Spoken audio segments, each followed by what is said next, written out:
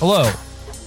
It is your Chapo. It's your Chapo today for Monday, December 20th, getting into the red zone of the holiday season. Today, you may notice that it is me here talking instead of Will. Will is, he's traveling. Will has passed away. Will is traveling into another stage of life. He is making his transition into death. Will is on the River Styx right now. Will is in the Delta Lounge on the River Styx. Will is listening to Styx. He's listening to Styx. Will did not die of the Omicron virus. He got every vaccine except the flu shot and has passed away from the flu.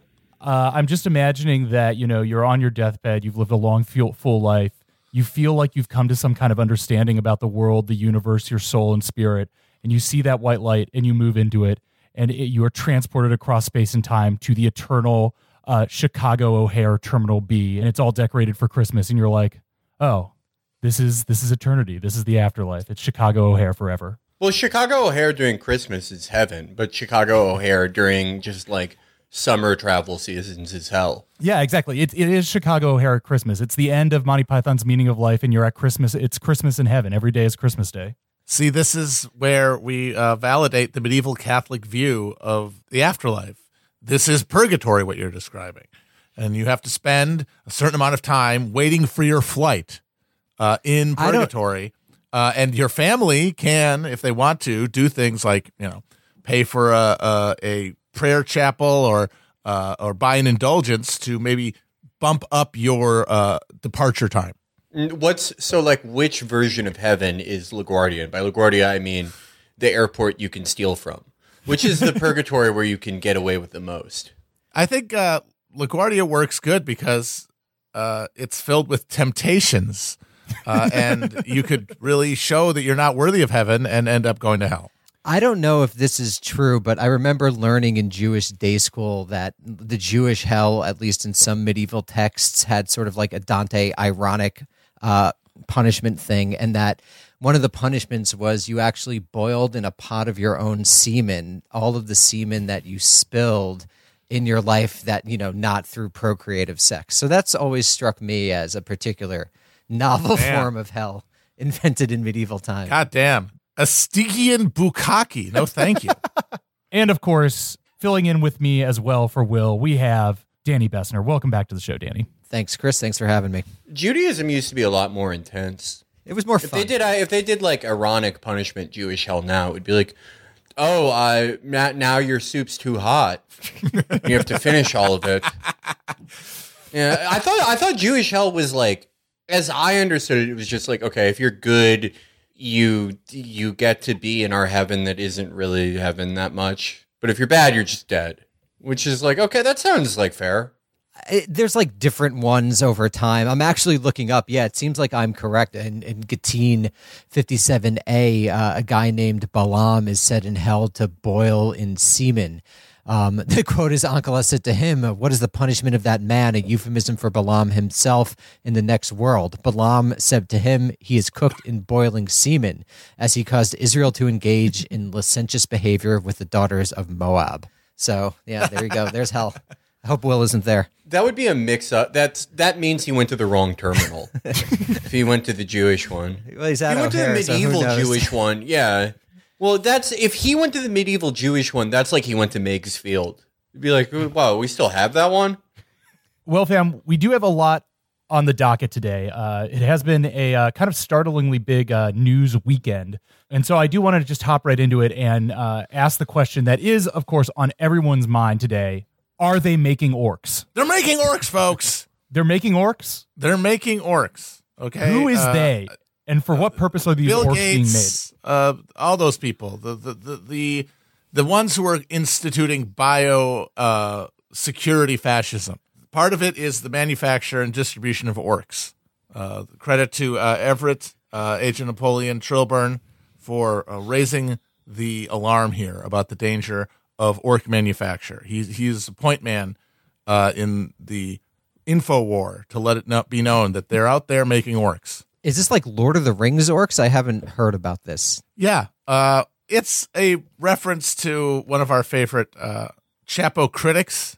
Someone, let's say, name rhymes with Fred Kahuna. who has gotten it in her head that like the Gates Foundation and all these people who are creating the new fascist hellscape are doing it through the manufacturing of orcs.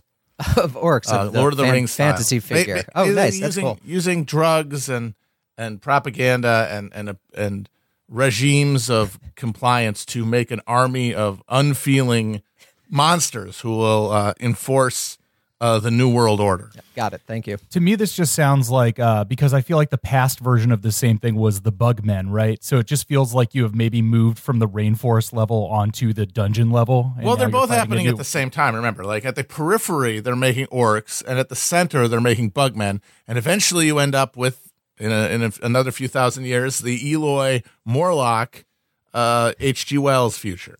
Well, I guess then from the discussion of the orcs that they are all making us into, the thing that we should probably talk about first is Omicron. We've got a new strain, and everybody's getting it. Everybody's getting it, folks. It's the hottest thing in town. Omicron. People can't stop getting it. They love it. Yeah, and we're talking about let's be clear. Let's be clear here. We're talking about New York City. If you're in New York City and you're getting COVID, you are getting Omicron. I don't care. I don't give a shit if you live in fucking ATV County, Pennsylvania. Oh, we're still doing Delta. I don't care. I'm not talking about you. Shut the fuck up. I'm talking real New York shit, real New York hip hop, real New York Omicron. So the thing that this came out a few days ago, but everybody, today is the day that everybody wanted to get mad about it. The Biden statement. You guys want to just go off about what the White House said in that press release? So what they said was, we are intent on not letting Omicron disrupt work and school for the vaccinated. You've done the right thing, and we will get through this. For the unvaccinated, you're looking at a winter of severe illness and death for yourselves, your families, and the hospitals you may soon overwhelm. So just saying, fuck you to the unvaccinated, and that they're on their own, but that everybody who got vaccinated will probably be okay, because it does appear, don't yell at me, I'm not a scientist, but it does appear from everything that's been happening in the countries that have been hit by Omicron first, that it is a milder strain that certainly coupled with vaccination will not hopefully result in a mass explosion of hospitalizations and deaths that go along with the inevitable now and already happening spike in cases. That statement is just the id of kind of the liberal communications specialist, Ivy League graduate who definitely put that together. It's like the perfect embodiment of that particular approach of we believe in science, but we also think we're meritocrats because we made the right decision. We're smarter and more elite than you. And really, if you just listen to us, you stupid rubes, everything would be going well. Because I imagine that's the communications team who's coming up with that, right? This is some Biden Ivy didn't write League that shit. person. I don't think Biden was at his desk. He wasn't writing that. So it's It just would be very funny imagining him in the Oval Office being like, "They're gonna get sick, Mac. They're gonna die, and I don't even care." Yeah, and you know what? Honestly, this is why I like that statement. That's why I think it was actually the right thing to do, because yes, that is the id of professional class liberalism. If you do the right thing, you get rewarded. If you do the wrong thing, you're punished. But given the state of America's response infrastructure to COVID, given the fact that we are not in any way prepared to do any of the massive lockdown stuff that people imagine might halt Omicron spread. And by the way, if we tried, we wouldn't be able to. There's no way that people would, because to have a lockdown, you need social buy-in. It cannot be enforced by the law. It's enforced by people deciding it's the right thing to do, which you had plenty of that in March of 2020. There is none of it left. So there will be no lockdowns. It's like it is not a thing that this government at this point is capable of. So if that's the case, if we're all just going to have to grin and bear it as Omicron just overwhelms us and gets all the nooks and crannies that were avoided by the previous waves, well then, what do you tell people? Do you lie to them about how much their suffering means to them? Or do you say, look, there's going to be the saved and the damned, and which do you want to be? It's at the very least, it's a communication for the first time. It is not just some anti-speech that exists to completely obscure reality. Like, this is there's power where we behind are, and you can accept it or you can try to fight it. But what you cannot do is demand from the government that they put any other spin on this, because at this late date, there's no other spin to put. Yeah, I don't know, like, any critique of it that you can make is, like, I guess there are better ways to do it, but at this point, like with everything else with COVID, and especially with Omicron, it's way too late. Yes. Like, okay, so you could, I guess, theoretically, not theoretically, but definitely in all avenues have done a better job communicating with this since the beginning, right? But the idea that there has to be a Fauci, like a guy who has a dual function as both like the chief salesman of U.S. medical systems and pharmaceuticals and like the leading public health authority, the fact that that guy is so important is because for most Americans, like, look, I bet doctors poll high. I bet it's one of those things that poll high. I bet a lot of people respect them. But in practice, doctors, to a huge slice of Americans, to tens, if not hundreds of millions of them, are a guy you see once every 3 years who like tells you you're fat, and then you have to pay a certain amount out of pocket. So having a doctor, just their doctor, much less a doctor, be like, oh, you should take this, is not going to work. You have to have this guy in this role. He's going to be on TV all the time. By virtue of him being on TV all the time, and by virtue of the kinds of people that are telling you what to do, some of it right, some of it wrong, just by function of us not knowing what this was for the longest time, that is going to be inherently politicized, and you'll end up here. And after Delta, after like a shitload of fucking unvaccinated people, and especially people who were making a point of not getting it, died or got very sick. I mean, what the fuck can you say? What the fuck can we say or do at this point? I mean, that's what I don't understand about the revulsion of this. I think, as is often the case, what people are really revolted by is, just where we are as people and our inability to live any other way. But they have to express it through like discrete events. And in this case, you have this statement by the White House, and they are horrified by its bluntness and by its smugness and by its cold-hearted rejection of any duty of the government to act on behalf of its citizens. But I got to ask, given exactly what has happened until this point, given what the Biden administration has done to respond to COVID ever since they came into office, would you have really felt better reading a statement that was clothed in concern, was wrapped in earnest empathy for the suffering of Americans? Would that have really felt better? And would it have done its job any more effectively, given the polarized political atmosphere? And I got to say, no, it would have been gross then too. At least this has the virtue of a bracing honesty to it that will then at least maybe allow us to look at things a little differently instead of just more of the same, just saccharine bullshit that we then have to have the same reflexive revulsion to in its own right. Yeah, this is the Joe I know. Mm-hmm. This is the Joe, and we've talked about this. This is the Joe whose job it is to lead us into the afterlife. This is the Joe who we elected to be our psychopomp.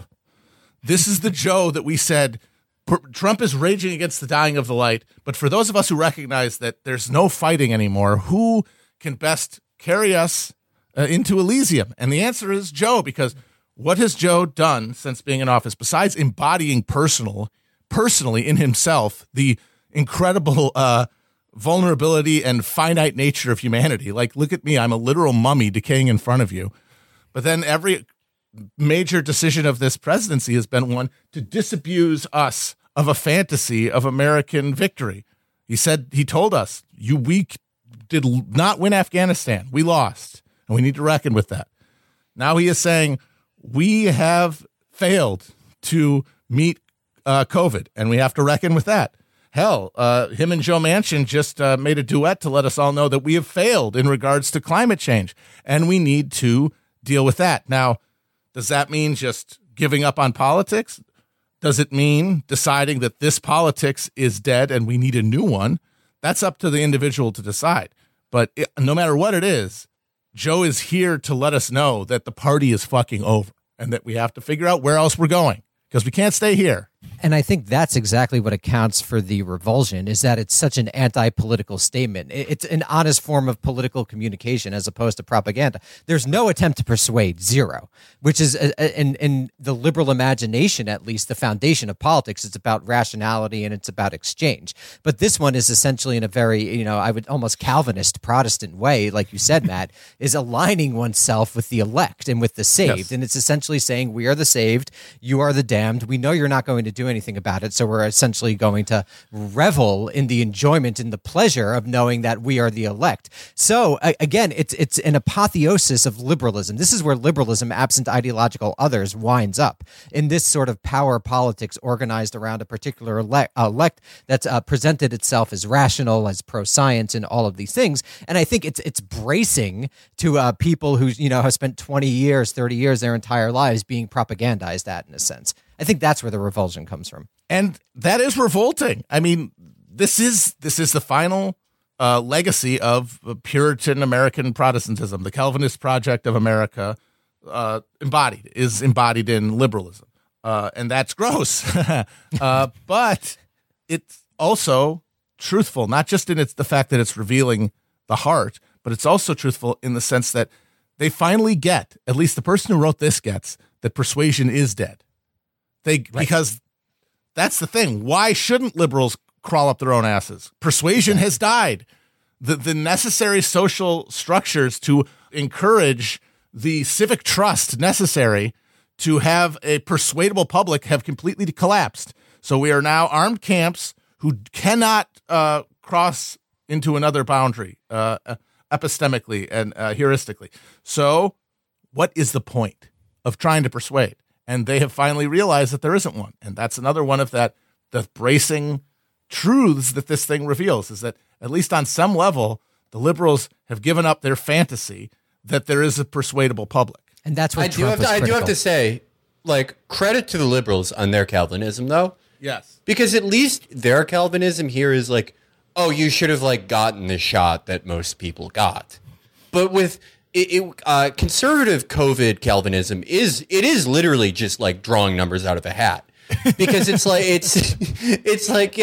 a bunch of just fat guys who haven't exercised since the mid 80s.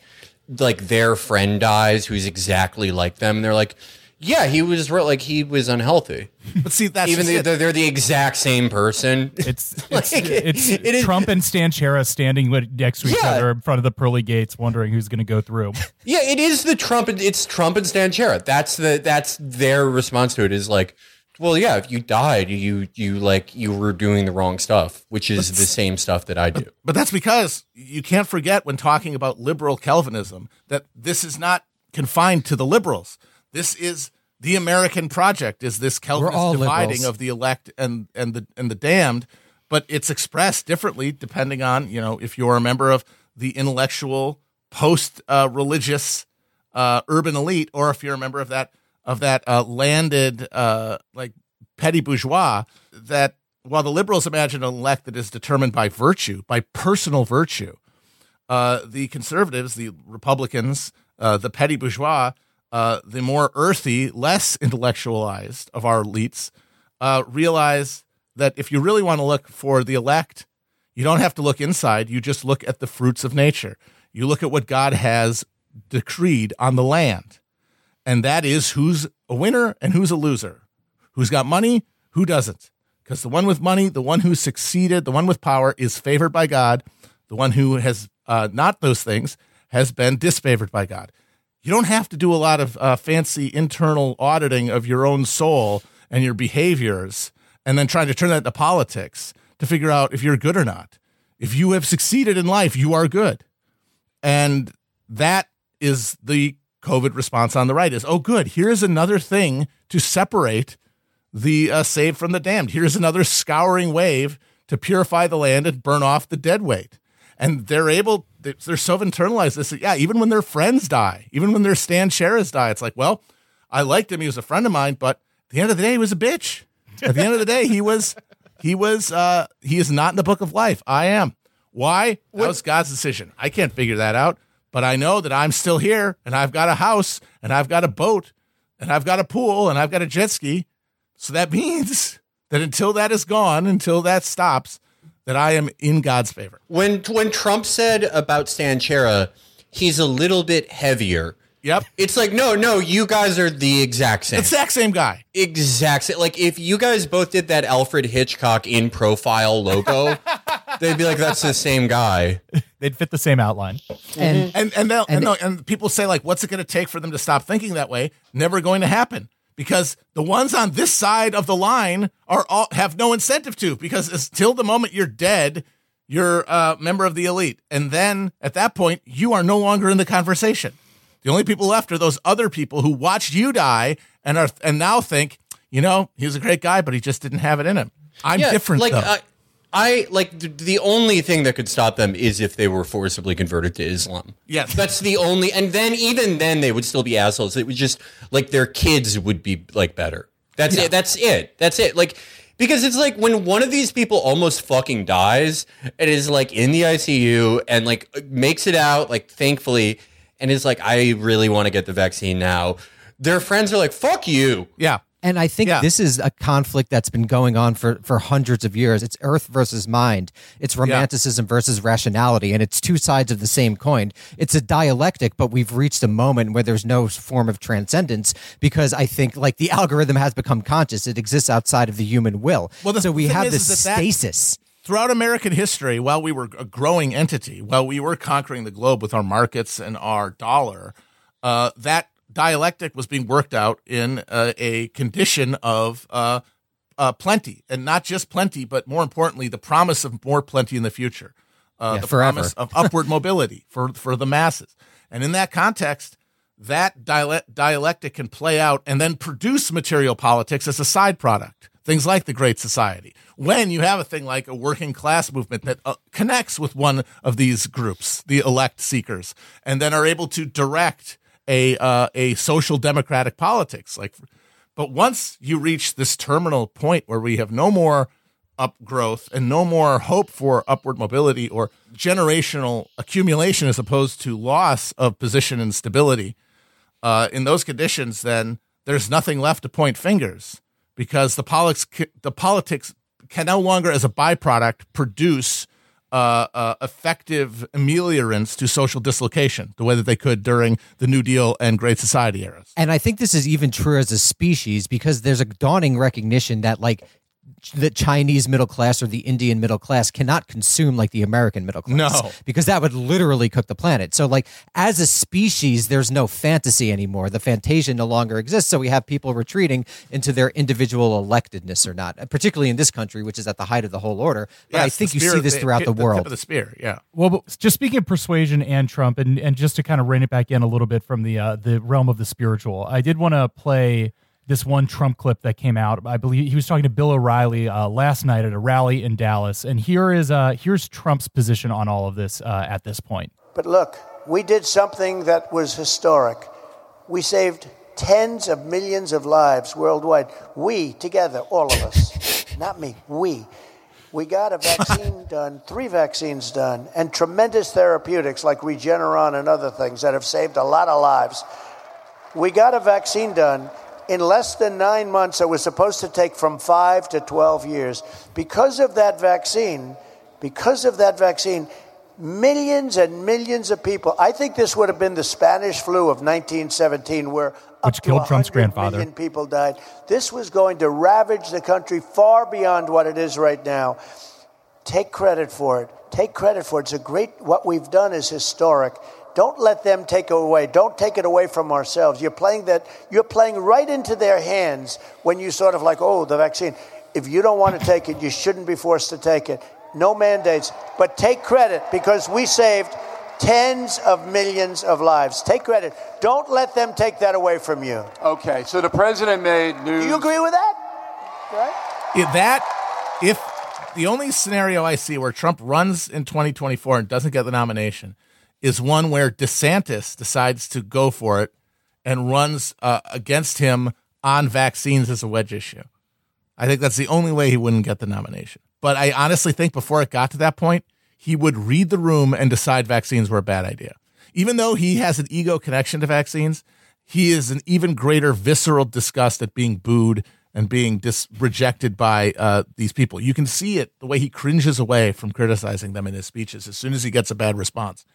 I think he would have to remake himself, and he would figure out a way to justify it. And we saw in that little speech that it wouldn't be hard for him, because he talks about how absent the vaccine, we would have had Spanish influenza, millions and millions killed, which is directly contradictory to what he said at the very beginning of the pandemic, before the vaccine was even close to being created, when he was talking about how it's not a big deal and it's the flu and how you shouldn't even be counting it. And he is now, as time has gone by and after the vaccine, decided, you know what, actually I saved the human race by allowing a vaccine to go forward. And he can move in, he'll have whatever mental gymnastics it takes him to find a new hatred of vaccines. He'll do it as long as he keeps just that adulation that he literally needs to survive at this point. He is a fucking energy vampire. What's keeping him going? It is interesting hearing him talk about it at these speeches and rallies at this point, because, you know, we've seen Trump live and he is a maestro of his crowd. They are in the palm of his hand. Yep. You can tell whenever the vaccines come up that the vibe in the crowd is very confused, that they don't know what side like they're this, on. like muttering, like, and I think it's more like the crowd can't quite figure out what side they're on in that moment when Trump is saying it's a good thing we've done. And I do find it fascinating that as you're saying, the needle that he's threading is not like you should take it or you should even have to think about it, but you got to give me credit for exactly. how, for it's how like, I'm great not I was. asking you to take it. I'm just asking you to not think it's bad, because I have connected it psychically to myself. But increasingly, that's too much to ask. You know, like this thing gets more calcified. It becomes more a key component of identity, and he's pushing against that. He's asking for a kind of A to C reasoning that is not often asked of his audience, you know? Yeah, I mean, and this is a guy who got a fucking stadium full of coal miners in West Virginia to applaud his complaints about the lack of stick-to-itiveness of modern hairsprays. So they are willing to meet him on anything. But this is one where they just can't, in their mind, in that moment, make the leap to say, like, yes, sir. And that is the first real wedge you've seen between him and the people who, at this point, are just the Republican Party at the voting level. Mm-hmm. I have a little bit of a hinge point for you guys. This is what I've been thinking about a lot.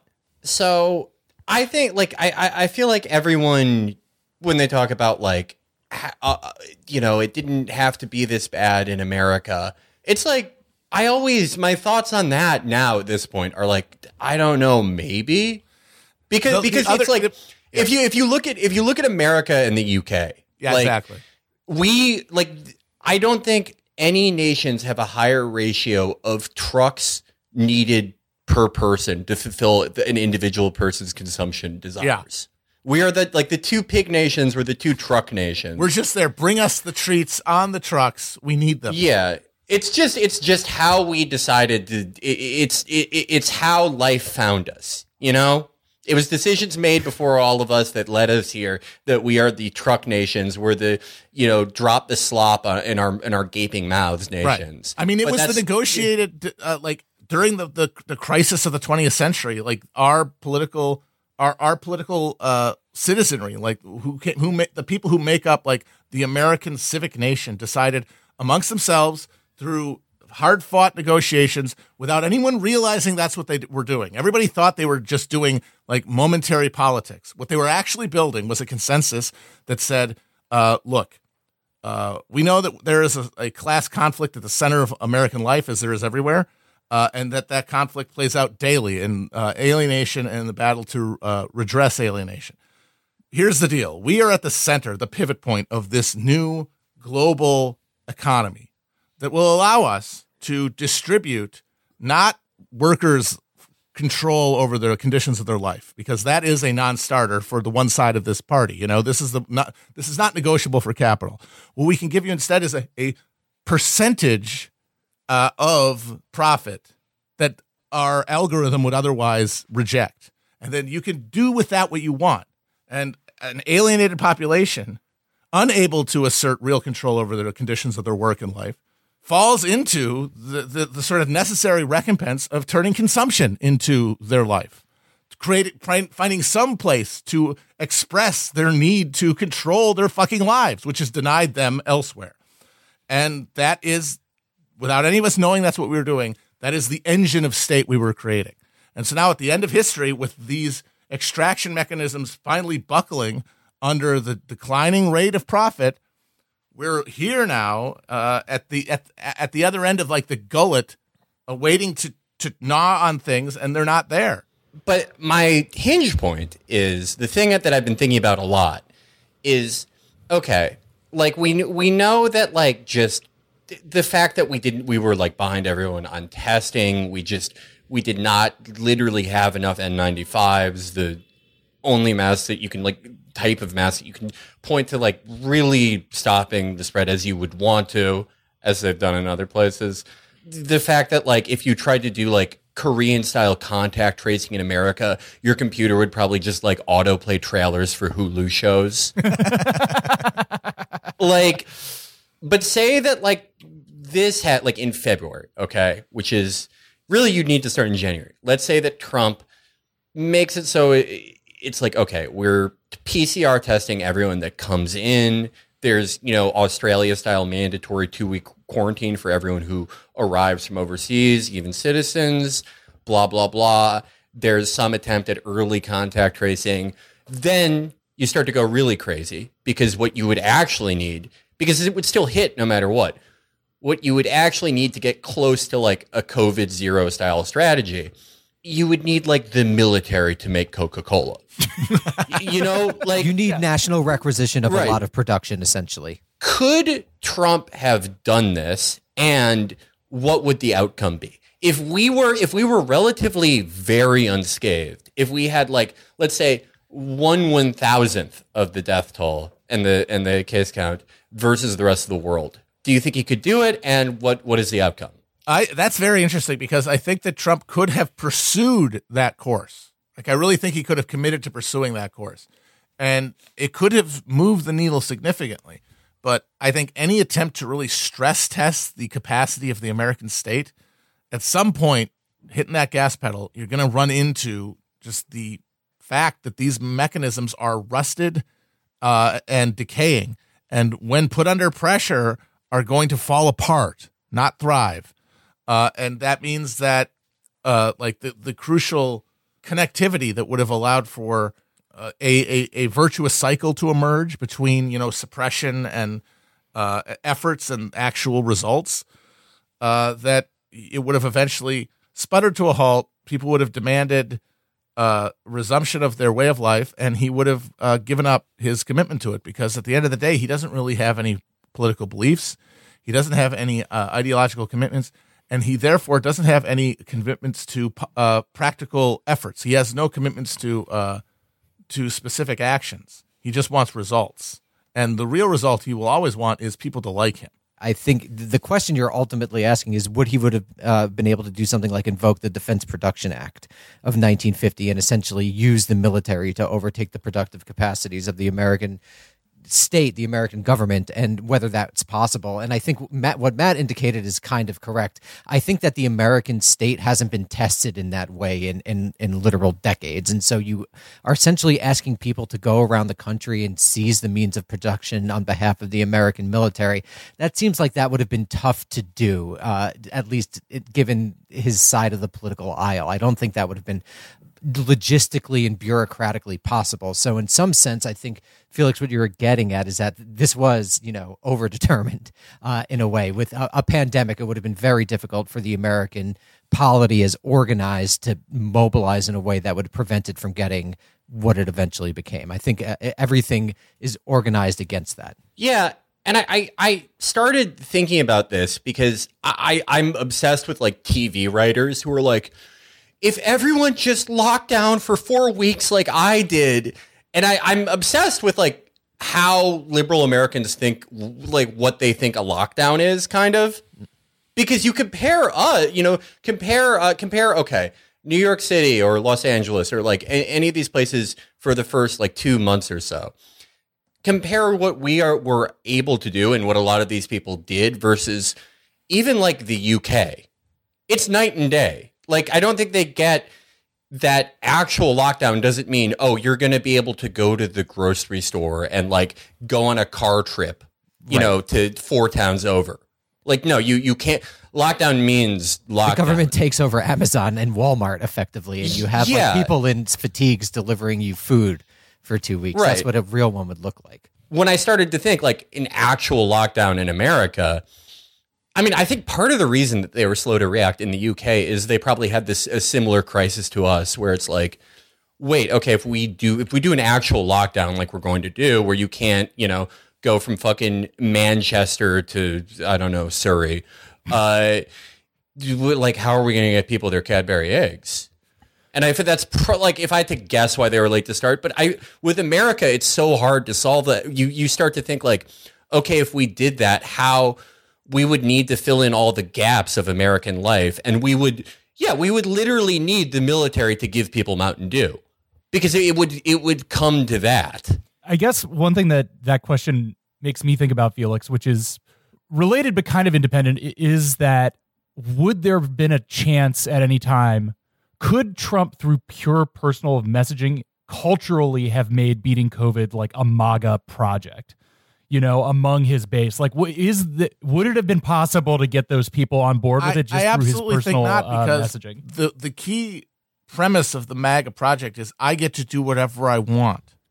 Yeah, I mean, that's There's no patriotism. There's no genuine patriotism. That is sacrifice. populist, right? Like that is a populist goal. You cannot say that that's what the elite want. Like that's actually, you know, the Koch brothers ideology. No, this is true American populism, because Western freedom is the freedom from obligation.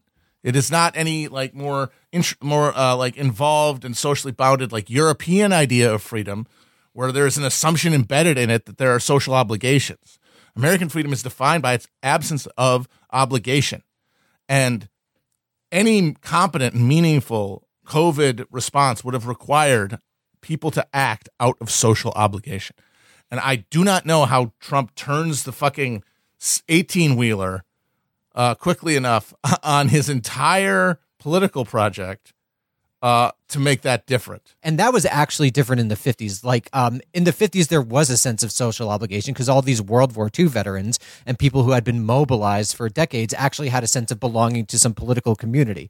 And I think that's really a major transformation in capitalism itself from the 70s and 80s, when you essentially have the American state shift from protecting American capital to multinational and then eventually global capital. And so you have a total redefinition of freedom on the American right and left, I would say, that makes this sort of project that Chris is referring, this sort of like, we're gonna get together, we're gonna all have victory gardens, and we're gonna beat COVID, effectively impossible in the United States of 2021. Yeah, and I was thinking, like, I was racking my brain just now trying to think of like how he could have made that a saleable goal.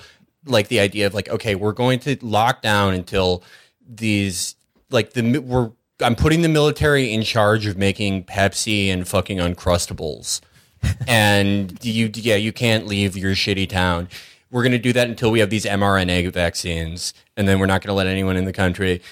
Those, like, let's be generous and give him, what, like 7 months before the mRNAs are available, right? Let's say that. I was trying to compare it to, like, a recent example, and I realized, like, there are a lot of periods of, you know, tens of millions of Americans experiencing horrible hardship, people who weren't experiencing that same hardship the year before, but it's never like in pursuit of a goal. It's a consequence.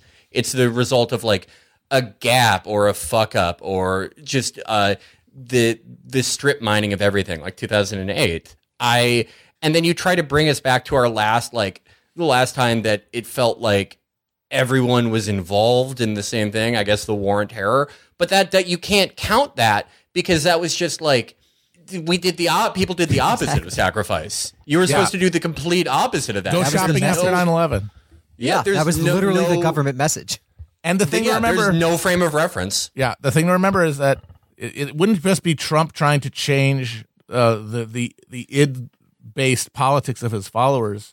The whole time he would be trying to do that, the libs would still be there libbing it up in pop culture and in politics, and all of them would be just killing each other to be the most virtuous and to publicly perform virtue the most ostentatiously. And that would poison any attempt to make sacrifice a social good for people who weren't on the liberal train, who weren't already in some way committed to the liberal cultural project.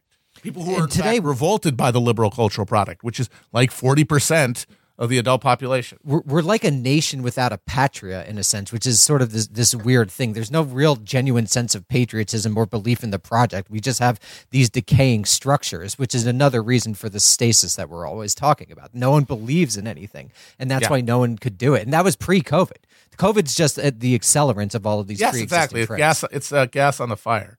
That's why, like, when you apply a crisis to a situation and a structure that is at a fatal, like, compromise point of legitimacy and effectiveness, it's not going to make it thrive. It's going to be the final push of against the fucking tottering Coke machine.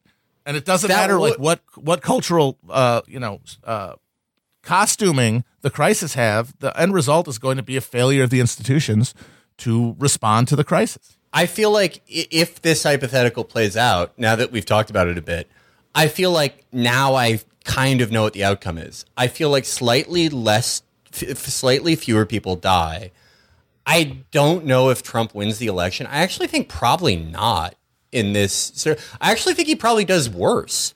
Because he's not associated with only the candy parts of the COVID response, which is what he ended up getting credit for. He loses the romantic element of it totally. Yeah. Becomes just a fucking bureaucrat and organizer. Who likes those? Yeah. All right. Well, we got a bunch more shit to talk about, and I do want to get to the international stuff because we got Danny here. So let's move on to topic 2 today. Look how organized this is. You guys want to talk about the Build Back Better thing for just a bit? Build Back Brandon. Brandon, folks, will not be built back. They lied when they said that they could rebuild him. Brandon, yeah, not the make him $3 billion, the $6 billion man, the $6 billion the Brandon. $6 trillion man. I'm sorry, no, the $3 trillion man. I'm hearing $1 trillion man. No, he's flatlining. So Brandon Dumpty fell off the wall. No one could put him back together.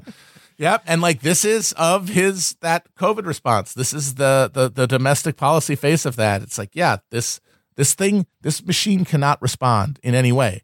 And that means even though some sort of climate-based, like some climate infrastructure investment is demanded by the conditions, and not just by the lights of the Democrats, by the lights of capitalism. The markets dropped after this thing failed. Didn't Goldman Sachs downgrade the credit? They downgraded because this is a lot less money that's going to get put into the economy, and everyone's and that means we cannot respond. So so we're getting to drag Joe Manchin for filth, but at the end of the day, it's just a personal problem. We got one guy who won't change his mind, and we're not going to let this thing go forward. It would be really interesting if Biden did a rogue thing and passed 1,000 executive orders in the next week, because that's, I think, what someone like Bernie would have had to do if someone was 100%. facing. So it's interesting to me as a political, as FDR passed, I think, over 3,000 executive orders, by far more than anyone. So it's interesting. It's too bad that he won't at least try something. Try to do 30 executive orders, declare all sorts of national emergencies, and begin to funnel things, because that's the only way that a Bernie candidacy would have been able to get anything done. And it's just sad we won't be able to see that counterfactual. Yeah. He's not going to fuck with the established order by doing that. Yeah, it's not his type of thing either. Yeah. This entire thing has been. I think we all feel the same way. We don't want to spend that much time talking about it because it's like, I think we've been here before, and not just this exact legislative outcome, but anything we would say, to the point that now when I look at anyone else talk about it. I'm going. Oh, someone listened to an episode from like a fucking year ago. Lots of people staring at our test before they turn it in. But it's kind of funny. It's kind of like a gotcha if you still even give a shit about those, which you shouldn't. I shouldn't. No one should. But it's like, this was the selling point of Biden or any moderate, that he could get something like this done. Do a deal. Oh, surprise! He can't.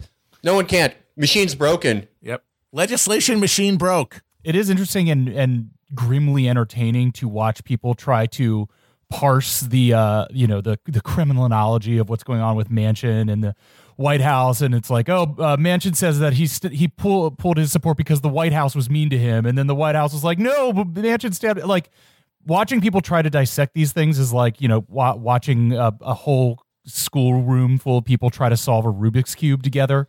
And if they were all the star of Memento, if they all had Memento disease, because this is a literal recapitulation of the last few cycles of democratic governance. It is what happens. It's not some sort of drama with like specific stakes and outcomes. It is just a rote rehashing. The names may change and the specific names of legislation might change, but the fundamental dynamic is unchanging. And so the meaningful fundamental result is also unchanging. Do you guys feel like the passions are a bit tempered? It did seem like people were like less inflamed over this one than they had been in the past. Yeah, because people are kind of getting it into their heads through everything that it really, if I take the real implications of my analysis of this political system seriously, then the justification for my personal rage at members of the political class is undermined. Because if this is true, then even though these people are all individually criminal scumbags who belong in prison, their actual individual culpability for any outcome is relatively marginal, which is why they can all sleep at night and participate in this fucking thing, because it's going to happen anyway. And that doesn't mean it's good, and it certainly doesn't mean that your politics should not focus on challenging its structures, but it does mean you can't really spend that much time getting mad at these people. Yeah, I mean, polling, one of the greatest junk sciences there is. But if we had actual useful polling, some of it's fun to look at. Sometimes you can catch I caught a poll the other day that had Brandon at 48 versus 46. Yeah. Looks like people liked that communication that everyone screenshotted. I wish there was a way to poll people about their involvement in if polling was good and you were like, how much are you paying attention to this shit? Right. How much, do you give a shit? Basically, if that, instead of the presidential approval rating, which is it could be whatever, unless it's fucking Bush after 9/11 or Francois Hollande, it could be whatever. Yeah. No one cares. Yeah, it's meaningless. If you tracked people's engagement with it, then you might be getting somewhere. I would to look at it now versus a few months ago. Engagement with it speaks to that reservoir of desire to actually do something other than just sit on your ass, watch politics, and then vote every 2 fucking years. Maybe actually become a political subject in a meaningful way. But the reality is that all we really end up doing is voting. And those votes count whether you are giving them with all the passion and fury of your mind, if you've spent all of your waking hours getting really meaningful and deeply held political beliefs. It matters the same as the election, the vote of somebody who has given it not a single thought. That is wasted in the voting booth. That excess enthusiasm can only be channeled by extra electoral political action, because what we are getting around here is the fundamental breakdown of this political system and its inability to absorb anything through its conventional mechanisms of feedback, like the electoral system. And the extra perversity is that by the engagement, you wind up producing data that is bought, packaged, and sold by all these companies. So then you just become even more of a cog in this data economy, which is providing liquidity to the entire system, which basically produces almost nothing at this point. That's why it needs to be, at the end of the day, funny to you. It has to be consumed at the level of entertainment. Now, if you still have a reservoir of political desire and anger and rage and fear, do something with it. But it's something else than consuming information about the fucking news and about the politics. Did you guys see dumbass David Axelrod accidentally give up the game when he was trying to run cover for Biden? Where he's like, well, yeah, if you guys remember, Obama had 60 votes. And most of what we wanted to do failed. He probably got yelled at so much. Yeah. From the, it's like oh Obama, shit, Yeah. if you hear that, you immediately realize, oh, that means that there can never be a number. Yeah, it doesn't matter. Yeah. Because if 60 didn't do it, why the hell should you believe them when they say 62 would do it? Or 7? I mean, or you get to, and then you get to the point where, okay, this is not scientifically possible in the two-party system to get enough votes in the Senate to do what you're saying we can do with it. Yeah. Obama like got out of his isolation tank to yell at David over that one. After he didn't invite him to his birthday party. Remember that? That's pretty Oh, brutal. poor Dave. I know, it's That so is sad. We've said this before. One of the few things, very few things about Obama that I like, and I think Felix agrees with me, is the open contempt he shows for his minions. Oh my God. He hates them. Contemptuous. He hates So them. Johns, contemptuous. Yeah. Axelrod, anybody who helped get him where he is, because he is the ultimate climber. And the thing about being a climber is that you have to scorn and hate everybody around you because you have to view them as competition. Has nothing but contempt for anybody below him. And he also ranks entertainment higher than politics. I think Yes, that's perhaps accurately, actually, definitely accurately. And I think that's a big part of it. Like Beyonce is way more important to him than David Axelrod will ever be. Absolutely. Oh, not even, you don't even have to go as... Because politics is like the lowest form of entertainment. Exactly. So for a guy who's always kissing up like Obama, once you run out of political people, which you do pretty quickly when you're the president, you have to move on to celebrity people because that's the real ladder you're climbing. And everybody behind you in politics can suck your ass. I don't even think he's like, oh, fuck David Axelrod, I'll get Beyonce. I think for like, he's like David Axelrod, a guy who has been with me literally since the beginning. Yep. Him you versus plucked me like, off the bench, really. Yeah, who said, okay, I'll go with you. Yeah. The guy who saw me saying bullshit platitudes in an alleyway and said, hey, kid, that's got good it. form. Yeah. I think he would let David Axelrod drown for Absolutely. The guy who played Will from Will and Grace. Yeah, and not out of, like you said, not out of any contempt or hatred for Axelrod, just a simple cost-benefit analysis. Oh, I need more celebs at my wedding. Oh, I have celebs and politics people at my wedding or at my hootenanny or at my ball sacrifice, whatever the fuck it was. I got to lose some of them because of COVID.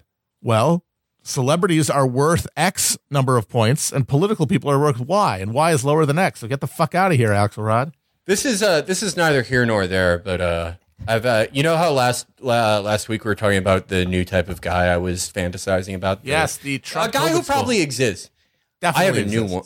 Yeah, Oh, you have a new absolutely one? exists. Hell yes. This is his son.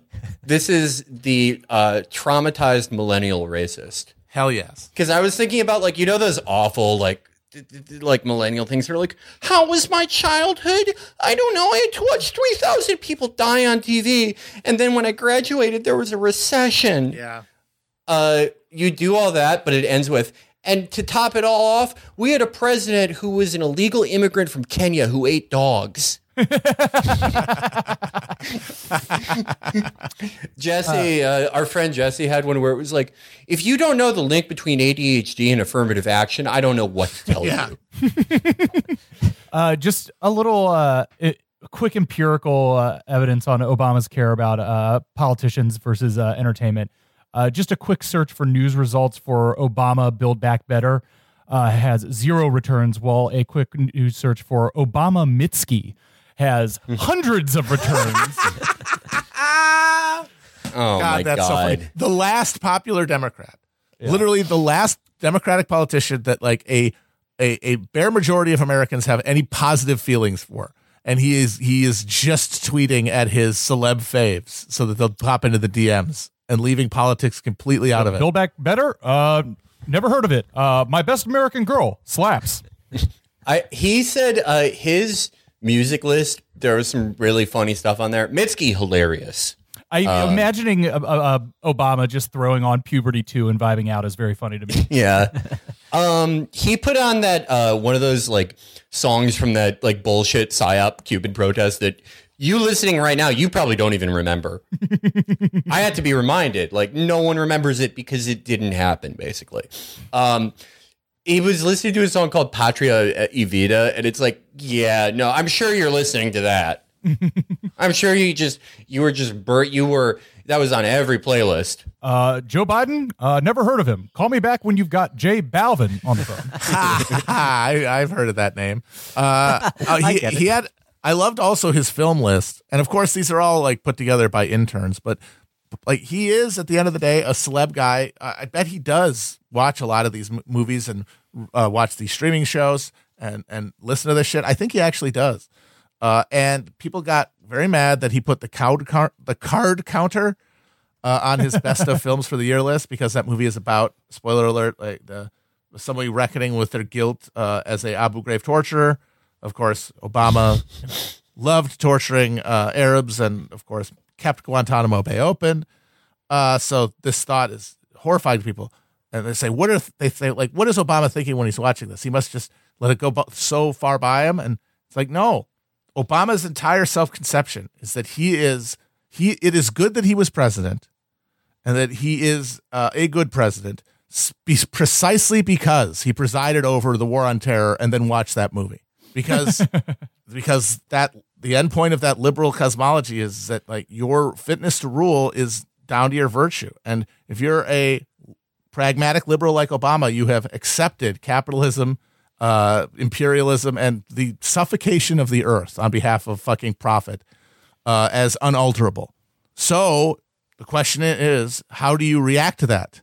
And as a politician, the response is you need to embrace that Niebuhrian tragedy of humanity and account for that tragedy by intellectually grappling with its implications, which means watching things like the card counter and then thinking about them. And what's so interesting about Obama himself, and I think what really the pathology that to me explains basically his entire worldview, is that he identifies his own life path with the life path of his country, and that it's like the prosperity gospel that we were talking about earlier. His own success is the indication that his country is successful. Yep, and but he has not succeeded because thing. He inherited a boat dealership or whatever, which is good enough for a conservative. He is the elect because he has been chosen due to his virtues, his intellect above all. Meritocrat, yeah.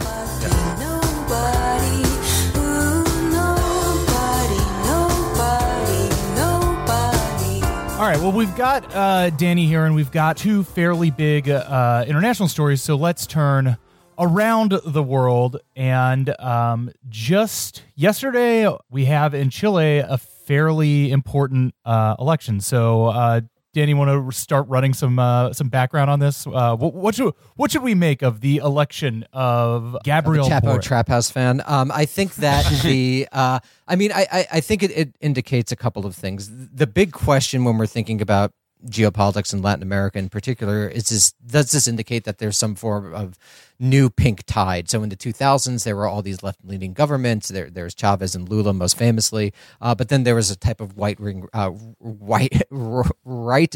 reaction embodied most famously by Jair Bolsonaro.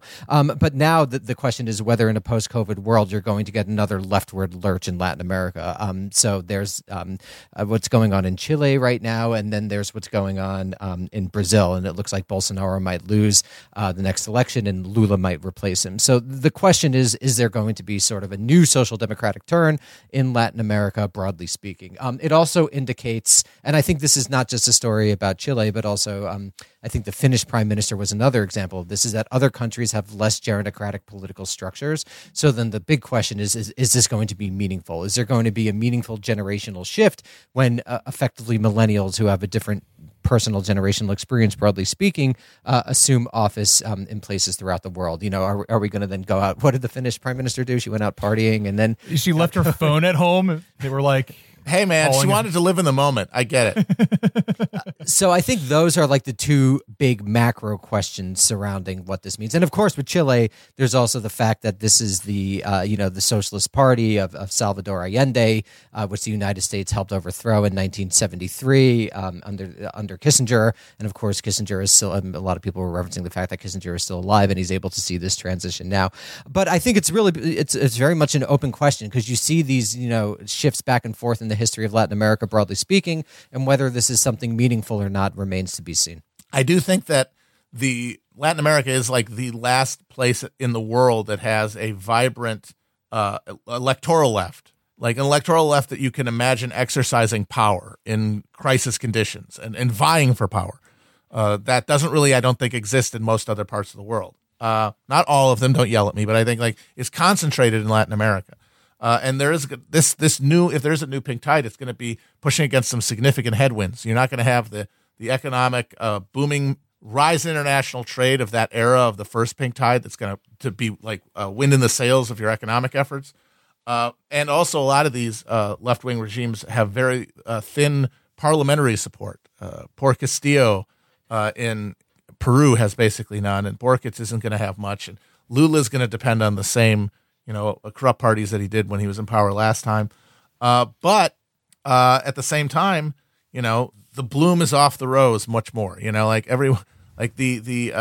lot of illusions have been sanded away by experience, which means that maybe, in crisis conditions, there could be more effective action directed from the top. Like the fact that Boric wins in Chile, and I'm sure that's not the way to say it. You don't yell at me. I don't know. Maybe it would have a limited impact on Chile given the distribution of the parliament, but he's going to be presiding over this incredibly important constitutional referendum on a new post-Pinochet constitution, which that's a huge deal because that is literally breaking open the social contract and rewriting it. And in moments like that, like popular energies actually can be in a very rapid way can be coalesced and like formed into meaningful areas of organization. So it's good that he won over the literal child of Nazis, and I'll be rooting for him, certainly. And Latin America has a relatively strong history of genuine social democracy. I mean, basically post-NAFTA, that has gone a little bit by the wayside. Again, like Matt said, it's different in different countries. But I think you could see a return to that, a sort of corporatist vision where labor has a real, seat at the table and there's able to be patronage distributed throughout these various, through Chile and also various other countries. And that would be a positive development. The limits of that will always be shaped, unfortunately, by the United States, which still has an enormous impact on the continents as a whole. But you could see some genuine. But the hope there, honestly, is China. Yeah, possibility I'm not sure that China's interested. Latin America can try to triangulate against China to neutralize some of the United States' overwhelming influence there. I think the hard part there is I'm not sure China is genuinely that interested in expanding beyond its own region. I think you hear a lot about that from the foreign policy like blob and establishment, but I don't think the party or she is especially interested. I don't think so either. But I think personally, I'm just assuming a continuing condition of waning American influence. And if that's the case, then someone's going to have to, by necessity, some global power is going to come in just to fill the vacuum, not necessarily out of their commitment to a project. I guess that was going to be my question then is, do we see or imagine much continued will at the top level to, continue resisting from the Americans, from the U.S. government, from the blob, to muster whatever will is needed to continue fucking with all of these places if there is indeed a pink wave? Yeah, absolutely. I mean, it's the only thing we know how to do. We're going to be doing that till the bitter end. And I mean everywhere. Yeah, there's a lot of money and just domestic interests, I think, that are organized around that. What you've seen under Biden is this sort of turn to hegemonic stabilization where there's not even really geostrategic or security arguments made anymore. It's just a system functioning as is for a lot of pork and a lot of continuation. And I think that there would have to be, what I was going to say in response to Matt, like maybe you could see some actually genuine Latin American organizing where you could see like a Brazil and a Chile coming together and doing types of transnational exchanges in order to balance against the United States. That hasn't worked out so well in the past, but it doesn't mean that it can't work out in the future, particularly as the U.S. gets more exhausted and the domestic society continues to come apart. Yeah, I mean, the fact that we are going to continue doing that everywhere till the bitter end does not mean that we're going to be as effective as we would be doing it even 20 years ago. I think like saying that the empire is now like on the verge of death is very premature. Very. It's ridiculous to say, but if you want to take benchmarks, if you want to take playoff games, do you like the team that I knew, the team that I grew up with, they would have had no problem getting rid of Maduro. Yeah, that's what I was kind of thinking of, the kind of limpness of like what went on with Guaido a few years ago and Bolivia. Was that just last year? It seems like the mechanism obviously runs in the background without much input or thought or even effort, but it's like, what is the output at this point? I mean, we also are. We talked about this on an episode with just me, Daniel, and Derek. How limp America is at trying to get the EU to play our brand of petropolitics and gas politics. We're not we're not on the verge of death, but it really is not what it once was, which I think is a very positive thing for any genuine, pink tide in Latin America. And that's why I think there is a little bit of room for hope, or there was at least if a Bernie had won, because the system is so sclerotic and so weak. Identifying weak points at the level of the president would have been a way to actually attack things. The problem is with Biden, he just what doesn't Trump care. doesn't have and that you would need is an actual agenda in office, like a reasons to do things. And Bernie would have, even if he'd had to obviously accommodate American capitalism and empire from its position as president of that, would have been able to also independently and in concert with the movement that brought him to power, test out weak spots as he pursued an attempt to actually exert the power of the office instead of leaving it inert as all these other Democratic presidents have, because they have no interest in pressing against them. Like they are living as like alchemized Taoists. Like they're do what they wanted. What they do is what they want to do, right? Like they've totally resolved that contradiction. Whereas a president like Bernie would, I think, really, I do believe, would have had that schizophrenic agenda of keeping himself in power as president of the United States, but also seeking to challenge the prerogatives of things like capitalism and empire within the structure of the American political system. I just had a flashback. I almost felt like I cracked my back and a chemical got released, causing me to remember this. Of February 2020, of somebody saying, it's equally important for me to vote for Bernie and also to hope that one day I will be part of a movement that overthrows him. Beautiful poetry. Well, that's just self-flattery. It's like, well, my place in history is surely to be there at the end, right? I cannot just like exist as a compromised human like the rest of us carrying out my historic role. No, I am there to bring about the eschaton. And so the idea that I might, at my point in history, sort of have to assume some condition of, cooperation with a project, no.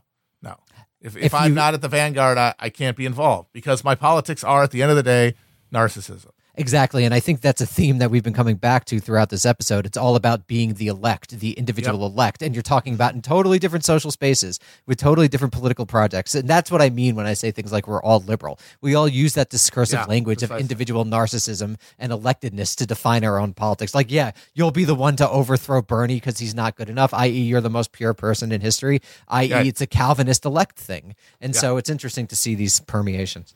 Yeah, but what if that guy was right? Yeah, that's good. I don't know about you guys. I don't know about you three, but I'm immanentizing the eschaton every fucking day. I'm doing it right now. I rise and immanentize. That's my entire credo.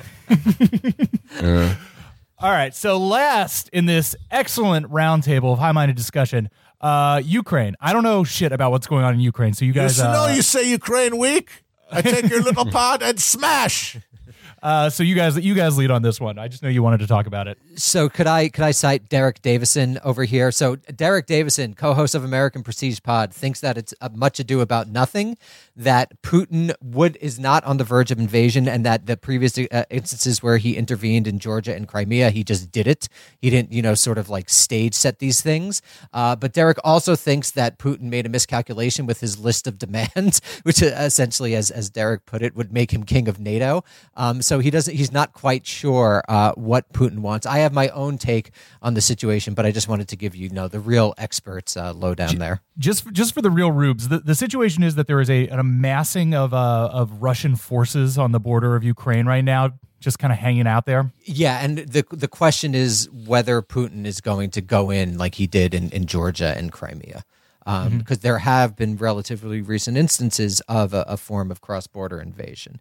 I just think Putin is basically telling the EU again and again to stay out of what he considers to be Russia's near frontier, and that in the last 30 years he's very skeptical about both the initial promise not to expand NATO, which seems to have been something that was truly said, and then the later attempts to expand the EU into Eastern Europe. And Putin is essentially saying you're not getting a piece of Ukraine at all, and Crimea was part of that, and this is part of that. I think it's I feel like mostly much ado about nothing. I feel like he is sharpening the stakes for U.S. and NATO. He's saying, like, do you guys really want to go to war over fucking Ukraine? Do you really want to make sure that you militarily secure all these tracksuit supplies? Is it worth it? And as they kind of realize, no, it's not, maybe they back off a little bit. And it's interesting to me to think about this in the context of Taiwan, because I think that's a very similar situation, that there's going to be some form of massing, some form of breaking point where it's just the United States, as the elites essentially realize we're not going to fight a war over Ukraine, just as I don't think we're going to fight a war over Taiwan. So you get some sort of like unplanned withdrawal that is going to be even more chaotic and worse than if we just acknowledge what is the obvious geostrategic reality. Kind of disappointed in these answers. I think the most important thing right now is which of these kleptocracies with authoritarian tendencies is the better one, because there is an answer to that. And what's interesting is, like, unlike the Cold War, there's no even arguments made to defend these places really any longer. No. There's no grand project. It's just inertial, which indicates that it is actually weak and there will be change, in my opinion. Yeah. And obviously, I do think at some point the Chinese are just going to wait till our back is turned to just go back into Taiwan. And good. Go for it. What the idea that is like a red line that we should support. Like, people were badgering Liz Bruning on Twitter the other day for failing to insist that invading Taiwan needs to be a red line for the American military, meaning that she wants a land war in Asia over fucking Formosa. Insanity. Yeah, no. As always, you first. Yeah. That's a one where you got to sign up. You have to actually be committed. You can't be looking for a communications degree and a Dodge Challenger. You are not. No one is going to be able to look you in the eyes giving you a draft card for that war. You could just not show up. Yeah, I think that, like, something what Matt said is going to happen in 10, 15, 20 years. China's going to do that. The United States is not going to really do much. And then that'll be that. It's not even going to be super dramatic. We'll have deflated all of the expectations around it. A reasonable interval, just like South Vietnam got. Yeah. And Afghanistan, a week and a half. Yes. I guess I kind of draw a thread between all of these stories. The thing that I've been thinking about connecting them together, at least from the American domestic side, is this pervasive sense that there is no real agenda anywhere. That whether it's internationally for America or domestically, like even the Build Back Better thing, that program has always been more of a vague vibe from Brandon than any specific agenda. A grab bag of amorphous grab bag of policies that continually changes as different stakeholders get their time to tinker with it, but no real project about with any specific goal or destination. And it's same with the COVID handling at this point. And same with what I was asking about, like, what is our stake in Latin America now, or what we might be thinking about in the future of NATO or China, like that sense that, and, I think that this is something that I saw some of you guys talking about like what the promise of Biden was, that things would stop feeling crazy, that they would go back to normal in some way. Mm-hmm. But I don't think that there is any sense of normalcy without any sense of like movement towards somewhere. You can't just literally stop the plate spinning. You have to be moving towards something for anything to feel real. And just across all of these stories, this sense that the Biden administration, this era is just, where are we going? Where's the truck headed? Where are we driving to? We're on our way to the graveyard. That is what is going on. Yeah. Joe Biden is driving the hearse. And we are slowly, finally, in fits and starts, accepting the reality of that world that we live in. And how we're going to respond to it is going to determine our politics. And that's why it's only going to get more crazy, hysterical, and committed to empty cultural conflict as just a place to express and vent all of these feelings that people aren't going to be able to really address unless they're willing to confront the state. It'll be You know interesting what I mean by if this, that? You mean like actually risk things by participating in politics. And absent a willingness to sacrifice, it can only be expressed through the most hollow cultural conflict, because that's the only one that's socially sanctioned. It will be interesting if the agents of the state begin to do what they did in the statement that we talked about at the beginning of the episode. If they just get increasingly honest and increasingly associated with this type of partisan political rhetoric, that would be something genuinely new in modern American history. A return to Jacksonian democracy. I think that's the only move, which is like a hilarious, like it was never going to be Pete, but like, holy shit. Wrong place, wrong time, pal. Yes. You were 10 years too late. Oh boy. Oh boy. Someone got really good at soaring platitudes at just the wrong time. Biden is getting a cat. Just saw that come across the... Oh, yeah? Why not? Because they're sick of euthanizing all their feral dogs that they just have running around the White House. Biden should get a serval. He should get a serval. He should get like an neutered pit bull. Yeah. Like one of those yeah. like 100-pounders. And just let it run around the White House. And then when it starts gnawing on a Secret Service agent, they could just be like, he's really friendly. Yeah. He likes you. I'm excited to see the Biden cat. I hope they name him Jack. I think we might. Matt might have been frozen. Hopefully, we'll get him back. I think very, very good. Again, high-minded episode. I think we have cracked the will-less code between me and Danny of figuring out how to do these without Will. But Will will be back for Thursday. So we'll hopefully Thursday and maybe next Monday we'll do some like lighthearted holiday stuff, and then we do have some special holiday treat episodes coming up along the lines of stuff we put out over the past holidays. So look forward to those coming up in the future.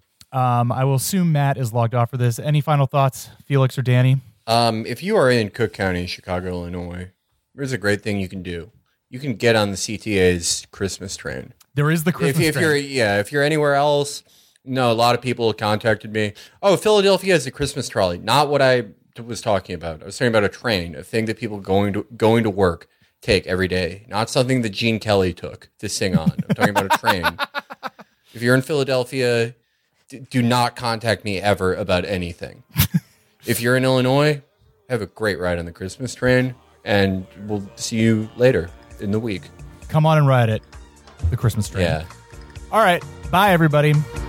It's Christmas in heaven. There's great films on TV.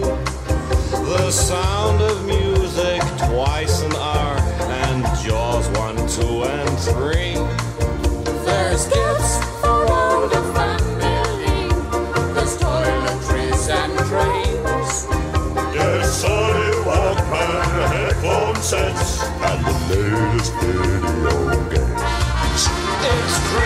It's Christmas in